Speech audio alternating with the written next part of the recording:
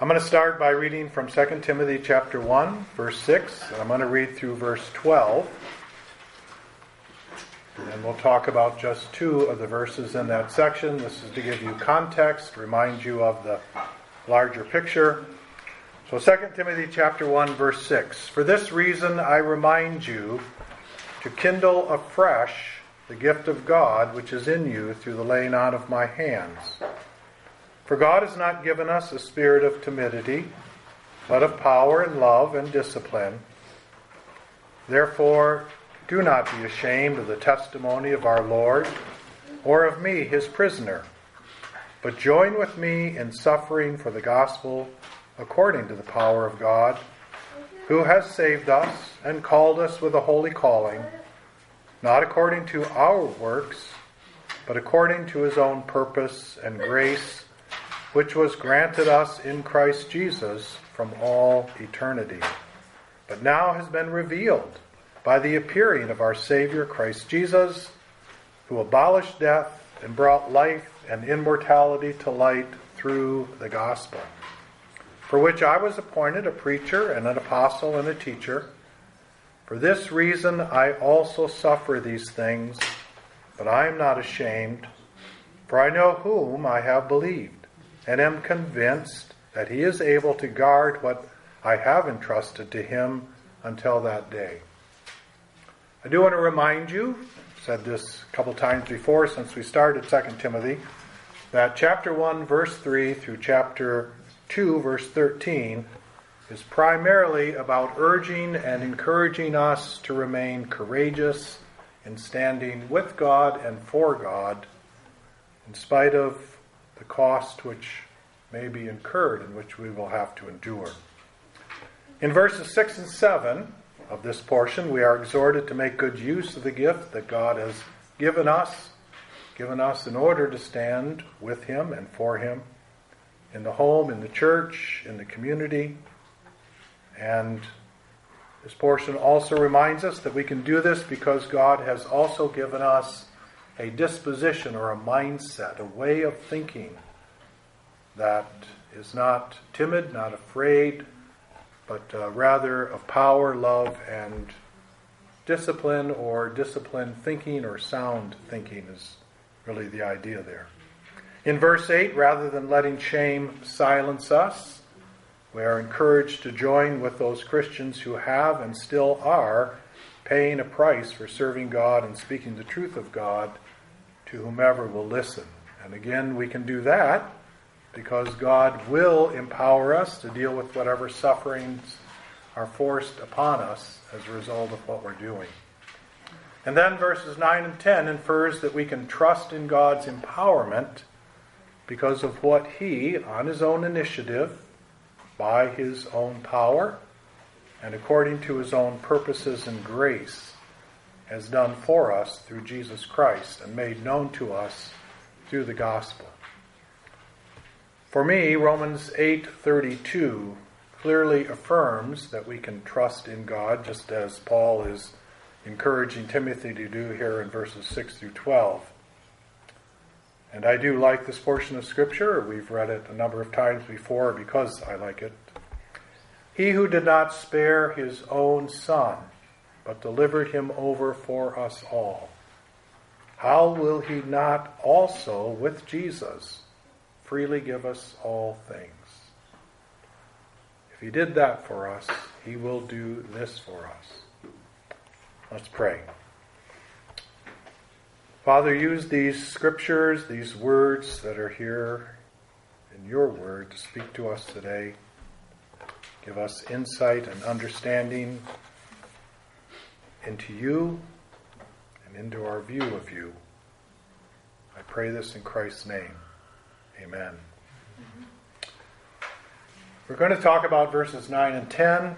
Let me just read them once more. God has saved us and called us with a holy calling, not according to our works, but according to his own purpose and grace, which was granted us in Christ Jesus from all eternity, but now has been revealed by the appearing of our Savior Christ Jesus, who abolished death and brought life and immortality to light through the gospel. To strengthen our faith and bolster our confidence that we can trust God to empower us to withstand, say, being shamed or criticized or verbally abused or rejected, or probably not in our society currently, but imprisoned or even put to death. To encourage us to believe that we can really trust God to do those things, we have verses 9 and 10. And 9 and 10 give us what we might call a doctrinal statement or a theology of God's salvation and his method of revealing that truth to us. The essence of this doctrinal statement goes like this. First, it is God who saves us. Secondly, it is God who calls us to live a godly life. A life separated from the ways of the world and from the flesh and from the devil. 3, our salvation is the result of God acting on his own initiative. In other words, he was not moved by anything we have done or anything we can do. 4, God has a specific purpose for saving and calling us. 5, we are able to experience God's salvation as a result of God's grace manifested to us through Jesus Christ. 6, from eternity past, God's grace has been worked out. His plan has been worked out. His purpose has been worked out and implemented. And that means before God created the heavens and the earth and mankind. 7, Jesus Christ defeated death and its power to separate us from God. That's power of Christ over the devil and his work. That's the immortality that we receive from Jesus Christ. And Christ has revealed the way to life and immortality through his teachings, or what we commonly today call the gospel. I realize we use the gospel to refer often to the New Testament or the basic teachings of Christ, but my best guess is when Paul was writing this, he was referring to just the teachings of Christ, or what we have in the 4 Gospels, Matthew, Mark, Luke, and John. For Timothy and for us today, this is not new information, and I understand that. But it is worth reviewing. And today, as we think about this information, let us also use it to prepare us for eating the bread and the cup at the end of our meeting today. This doctrine, this theology of salvation, so to speak, reminds us of the greatness of God's eternal plan and purpose, and it reminds us of what I call unrivaled grace. The unrivaled grace of God in saving us. In addition, this doctrinal statement reminds us that we have no influence or effect on God's decision to save us. His plan, his purpose, they're all his doing. And it's true.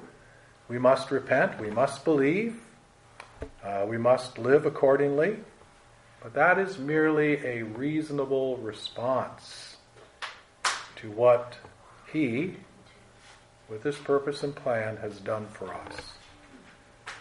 We don't have this idea in our culture, but it's been very strong in other parts of the world. There are those who have power and wealth, and there are those who are impoverished. And if you were one of the impoverished, you would attach yourself to someone who had power and wealth, and they would look after you. They would be your patron, so to speak.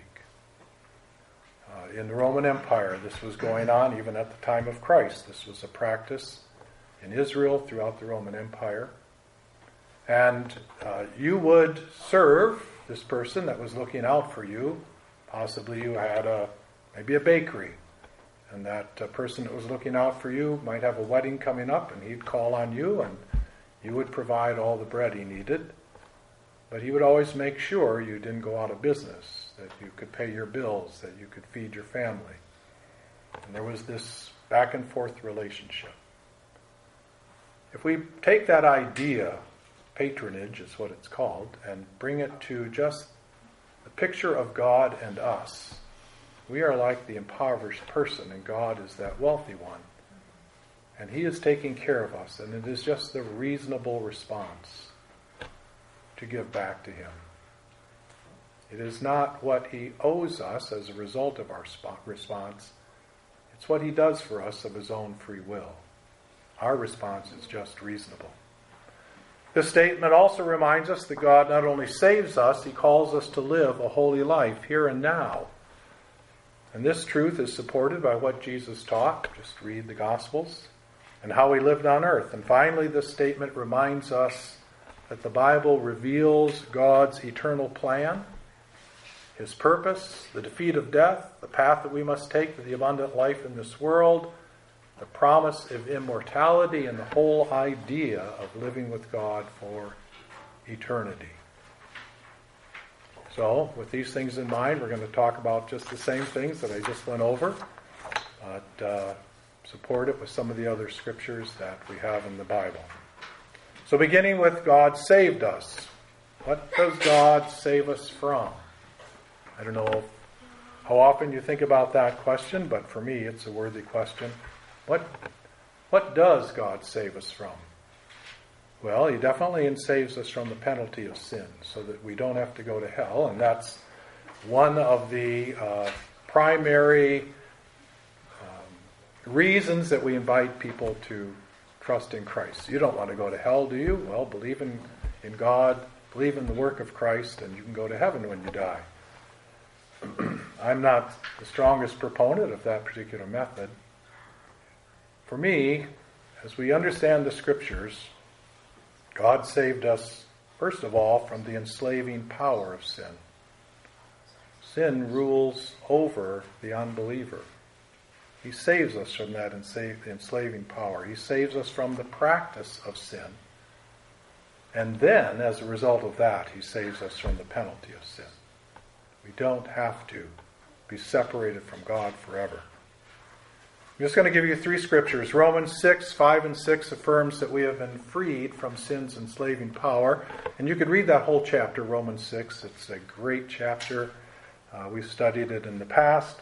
But just these 2 verses from 6, 5 and 6 affirms this truth. For if we have become united with him in the likeness of his death, certainly we shall also be in the likeness of his resurrection. And the picture there is when we're baptized as believers, we are entering into the death of Christ, and when we come out of the waters, we are rising to the new life of Christ. Verse 6, knowing this, that our old self, our old nature, the old man, was crucified with Christ, in order that our body of sin might be done away with, so that we would no longer be slaves to sin. One of the truths that I had to kind of fix in my mind was that now that I'm a believer, I don't have to sin. That meant I could no longer blame somebody, and I could no longer say I couldn't help myself. But that's been very helpful for me in terms of pressing towards living a godly life. When I believed I had to sin, well, that became a good excuse, after all. Not totally my fault, it's the way God made me, but we have been freed, no longer to be slaves to sin. 1 John 3, 7 and 9 affirms that we have been freed from the practice of sin. Little children, make sure no one deceives you. The one who practices righteousness is righteous, just as he is righteous. The one who practices sin is of the devil, for the devil has sinned from the beginning. The Son of God appeared for this purpose, to destroy the works of the devil. And what's the works of the devil? To get us to live his lifestyle, to tempt us into it, to lure us into it, to take power over us, to influence us, to live his kind of life, the life of sin. The Son of God appeared for this purpose, to destroy the works of the devil. Verse 9, no one who is born of God practices sin, because God's seed, God's life, abides in him. As Jesus said, if you keep my commandments, it not only shows you love me, but I and the Father will come and abide within you. God's seed, his life, abides in him, in us. And we cannot practice sin because we are born of God. And Romans 6:23 affirms that we have been freed from the penalty of sin, for the wages of sin is death, but the gift of God is eternal life through Christ Jesus our Lord. So what does God save us to? He certainly saves us from something, but is that all he does? No, he saves us to something. And if we start answering that question from the perspective of what we've been saved from, which is just a smaller part of the picture, I'll leave it up to you to fill in the rest, then he saves us to become slaves of God. I know we don't use that kind of language very often, but if he freed us from slavery to sin, then he saved us to be slaves of righteousness or of God. And he saved us to practice righteousness as a way of life, and then to live forever with him. I suspect we all know enough about being saved to eternal life that nothing more needs to be said about it. And as for being saved to practice righteousness as a way of life, we'll cover that when we look at what it means to be called with a holy calling. But what about being saved to become slaves of God? Is that really true? So Romans 6 again. Romans 6, I'm going to read verses 17 and 18 and then skip to 22 to make the point. And by the way, when I first memorized this and I got to verse 18, it just didn't make sense to me at first. It took me probably a month or two of really pondering it to figure it out. Okay, Romans chapter 6, starting at verse 17. But thanks be to God that though you were slaves of sin, you became obedient from the heart to that form of teaching to which you were committed. And having been freed from sin, you became slaves of righteousness. And I thought, righteousness, why would he put that there? Why not slaves of God? And then verse 22, but now having been freed from sin and enslaved to God, he says, you derive your benefit, resulting in sanctification, and the outcome, eternal life.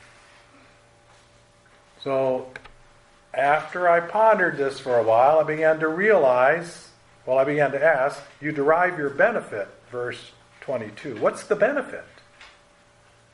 So now, having been freed from sin and enslaved to God, you derive your benefit, he writes, resulting in sanctification, and the outcome, eternal life. The benefit is righteousness. Yeah. I pointed out earlier that our salvation is a result of God's initiative, not ours.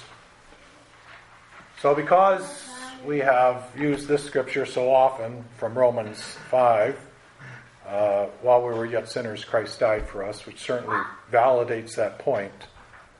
I want to read 1 John chapter 4, verses 9 and 10, because this also validates the point that it was God's initiative and nothing on our part that brought about this great salvation. By this the love of God was manifested in us, that God has sent his only begotten Son into the world so that we might live through him. And then verse 10. In this is love, not that we loved God, but that he loved us and sent his Son to be the propitiation for our sins. In this is love. What does that mean?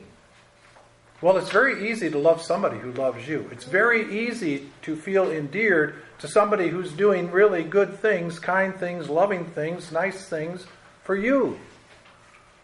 But how about loving somebody who's not treating you so well? That's love. He acted first. Yeah, while we were yet sinners, he loved us. And this is love. This is what love really is. Love is really something that is given to anybody who needs it, no matter what they're like. Whether it's in the moment or in their lifetime. Yeah, what if your enemy is hungry? Feed him. What if he's thirsty? Give him a drink. Yeah, do not be overcome by evil, but overcome evil with good. Yeah, and this is love. God acted on his own. There is nothing that we have done to call this activity from him. The next point is that God has called us with a holy calling. And the essential idea expressed in these words is that God has called us to live a holy life. Or to live a new way of life as opposed to our old way of life. And that's why repentance is the introduction into salvation. Or to live a life of fellowship with God as opposed to living in rebellion against God. Or to live a life of knowing God, which is contrary to being ignorant of God. 1 Peter chapter 1, verses 14 through 16 confirms that we are called to live this new holy way of life. As obedient children, we read, do not be conformed to the former lusts which were yours in your ignorance. But like the Holy One who called you, be holy yourselves also in all your behavior. Because it is written, you shall be holy, for I am holy. For me, the one word in those verses is the word all. The one word that matters the most to me. Be holy yourselves also in all your behavior. It is relatively difficult to be holy in some of your behavior, but that is a lot easier than being holy in all your behavior. To be holy in all our behavior requires just utter honesty with ourselves, about ourselves. We have to be willing to listen to ourselves. We have to be willing to observe ourselves. We have to be willing to reflect on how we have lived our day, how we have treated the people around us, how we have acted in this moment, what we've done when nobody knows what we're doing. We have to be willing to be honest about that and then take appropriate steps to deal with that. 1 Thessalonians chapter 4, verse 7 affirms that our calling is a holy calling. For God has not called us for the purpose of impurity, but in sanctification. Yes. And 1 Corinthians chapter 1, verse 9 affirms our being called into fellowship with Jesus Christ. God is faithful, through whom you were called into fellowship with his Son, Jesus Christ our Lord. Now, I just want to make a few comments on that. It should be obvious that to enter into such fellowship, we must acquire a level of holiness ourselves that makes that kind of fellowship possible. So think about this. How can we fellowship with someone that we are pushing away? How can we fellowship with someone that we are pushing away by being selfish and sinful? And in our sinful selfishness, not only hurting them, but hurting the people they love. If you were on the receiving end of that, would you fellowship with the person that's treating you that way? And why would God fellowship with us if we're treating him that way? God is faithful, through whom you were called into fellowship with his Son, Jesus Christ our Lord. That requires some level of holiness on our part. Psalm 24, verses 3 through 4a puts it this way: who may ascend the hill of the Lord? Who may stand in his holy place? Who can have that kind of fellowship with him? Think of the writer of the Psalms possibly picturing Moses and the tent of meeting. I don't know for sure, but that's a possibility. So who can enter that tent? He who has clean hands and a pure heart. The next phrase is not according to our works, and there's nothing we have done or can do to induce or persuade or motivate God to save us and call us to a life of holiness, a life which by its very nature is the abundant life. It isn't just that God has saved us, by the way. It's that He enters into our life and He brings us into this, what if we think of Israel, the new land, the promised land. It is a way of life that is the abundant life. It's a land flowing with milk and honey. Jesus pointed out the words abundant life. You may have it more abundantly, He said. Yeah, it's a great life. God's ways actually work. They actually transform us. And in the transforming us, it transforms the way we experience the world around us. This is what God has done on His own. I mean, we were destroying ourselves. He doesn't just save us from our self-destruction. He saves us from our self-destruction and brings us into an abundant life. According to God's rules, and in spite of whatever good we have done or will do, what we deserve for the way we have lived prior to being born again, and the way we've lived since being born again, according to the rules and in spite of all the good we've done, what we deserve is condemnation and eternal death. I know it's very easy to think, we're pretty good people.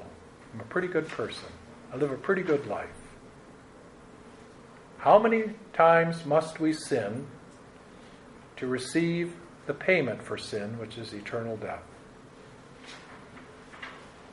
So if we are rational and reasonable and think about this sensibly,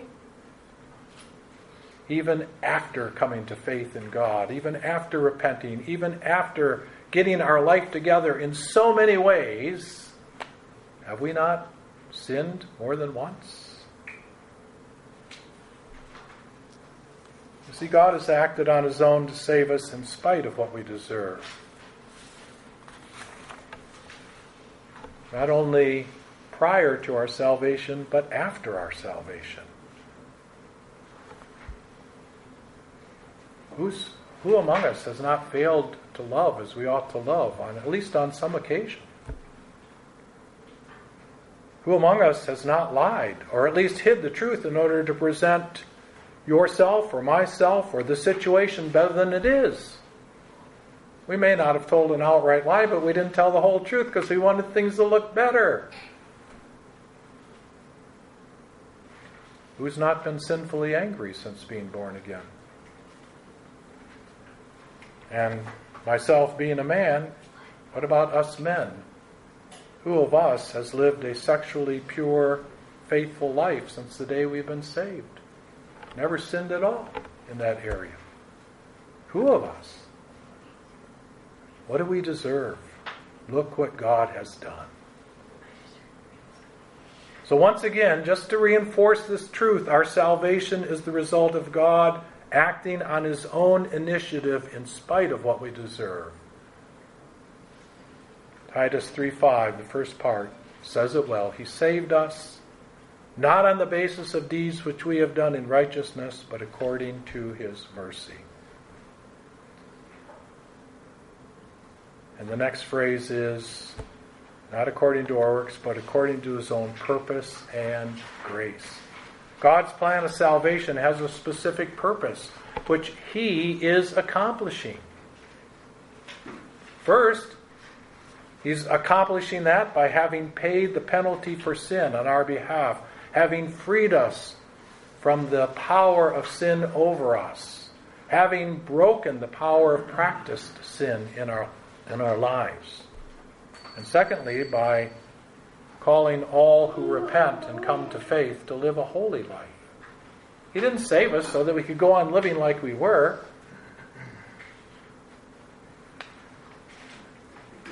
No, God loves everybody. That isn't just a phrase that we toss about. It's the truth.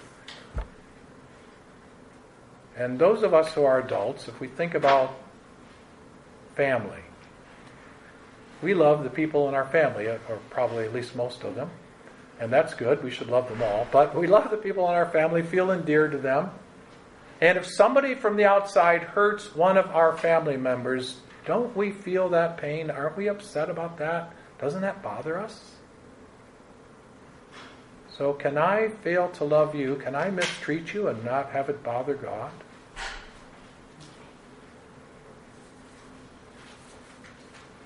You see, he calls us to live a holy life. Why? Just so we have to be holy, or we can't do all the fun things that unbelievers get to do? No.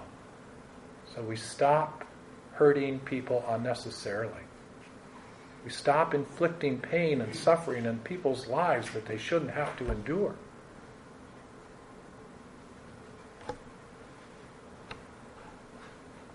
You see, I believe God's purpose in saving us is to make us new creatures.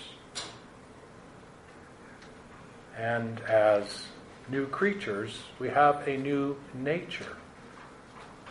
And as we have that new nature, then we are able to enter into a reconciled, loving relationship with God Himself. And we are able to enter into relationships with the people around us without bringing pain, suffering, and sorrow into their lives that's unnecessary. We may have to tell them no, and they feel that's painful. We may have to discipline them, and they feel that's painful. But if we are loving them and doing those things out of love, it's not unnecessary. It's when we do the unnecessary things that hurt people that means we have stepped outside of what God has saved us to be. 2 Corinthians chapter 5, verses 17 to 19 says this well. Therefore, if anyone is in Christ, he is a new creature. The old things have passed away. Behold, new things have come. Now all these things are from God, who reconciled us to Himself through Christ and gave us the ministry of reconciliation. Namely, that God was in Christ reconciling the world to Himself, not counting their trespasses against them, not dealing with us based on what we deserve. And He has committed to us the word of reconciliation. So part of His purpose also includes sharing the good news, the gospel, the truth about God with the people around us. Living a holy life, yes, but also inviting others into this life because it is the only real life. It works.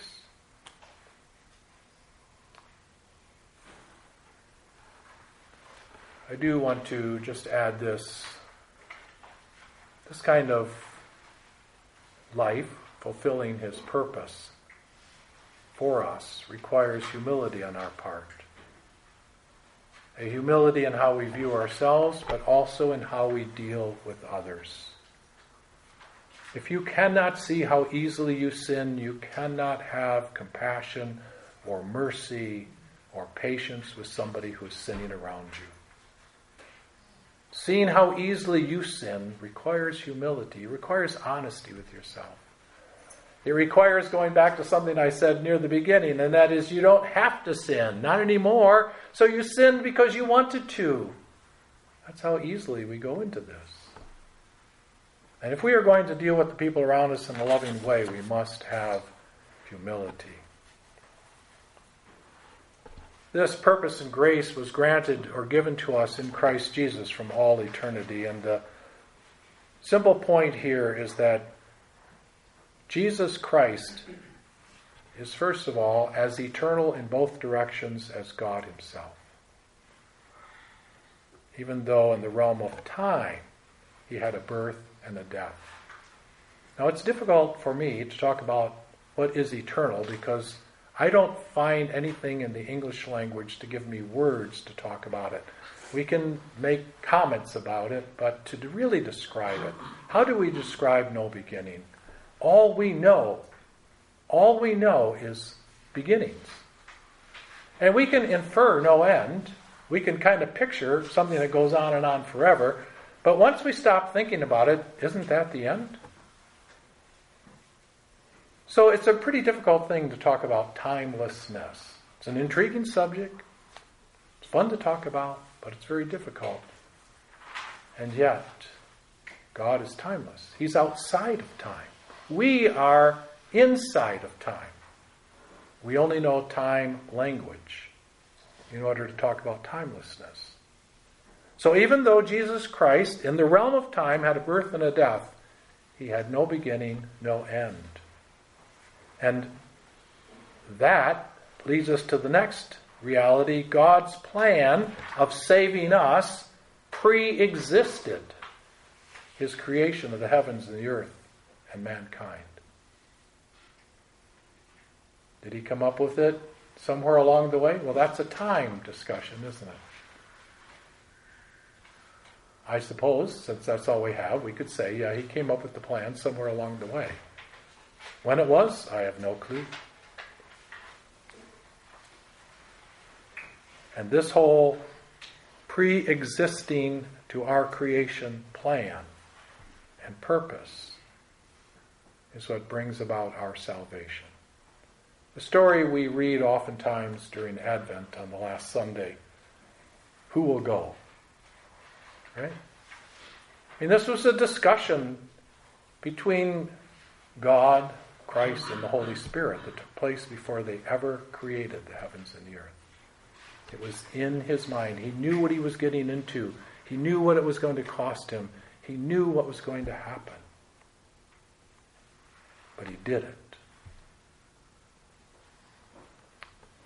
Verse 10, but now has been revealed by the appearing of our Savior, Christ Jesus, who abolished death and brought life and immortality to light through the gospel. Simply put, Jesus Christ, coming to earth, revealed the reality of God's plan.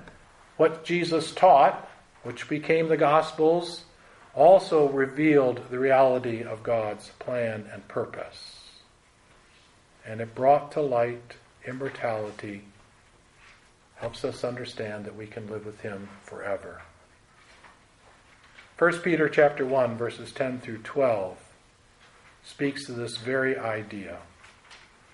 As to this salvation, the prophets who prophesied of the grace that would come to you made careful searches and inquiries, seeking to know what person or time the Spirit of Christ within them was indicating as he predicted the sufferings of Christ and the glories to follow.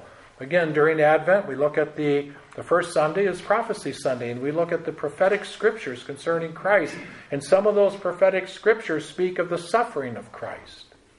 So these were prophecies made, and the point is that it wasn't until Christ got here and he became the fulfillment of God's purpose, plan, and he taught about it that we understood it the way we understand it today.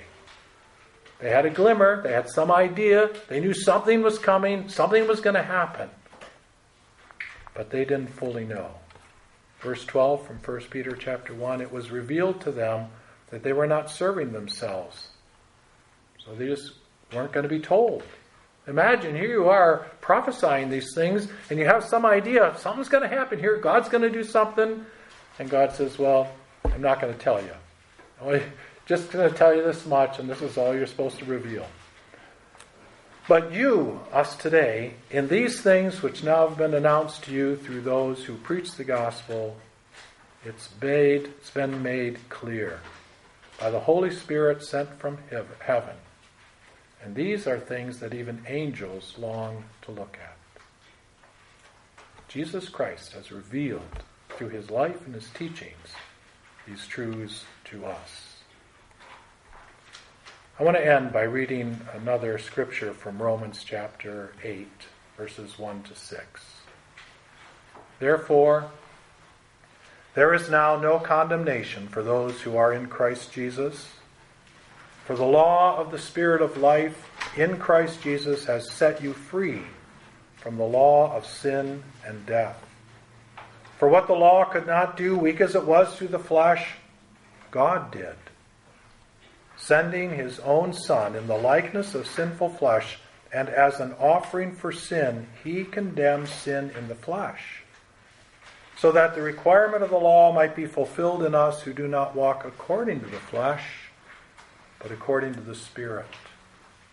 For those who are according to the flesh set their minds on the things of the flesh, but those who are according to the Spirit, the things of the Spirit. For the mind set on the flesh is death, but the mind set on the Spirit is life and peace.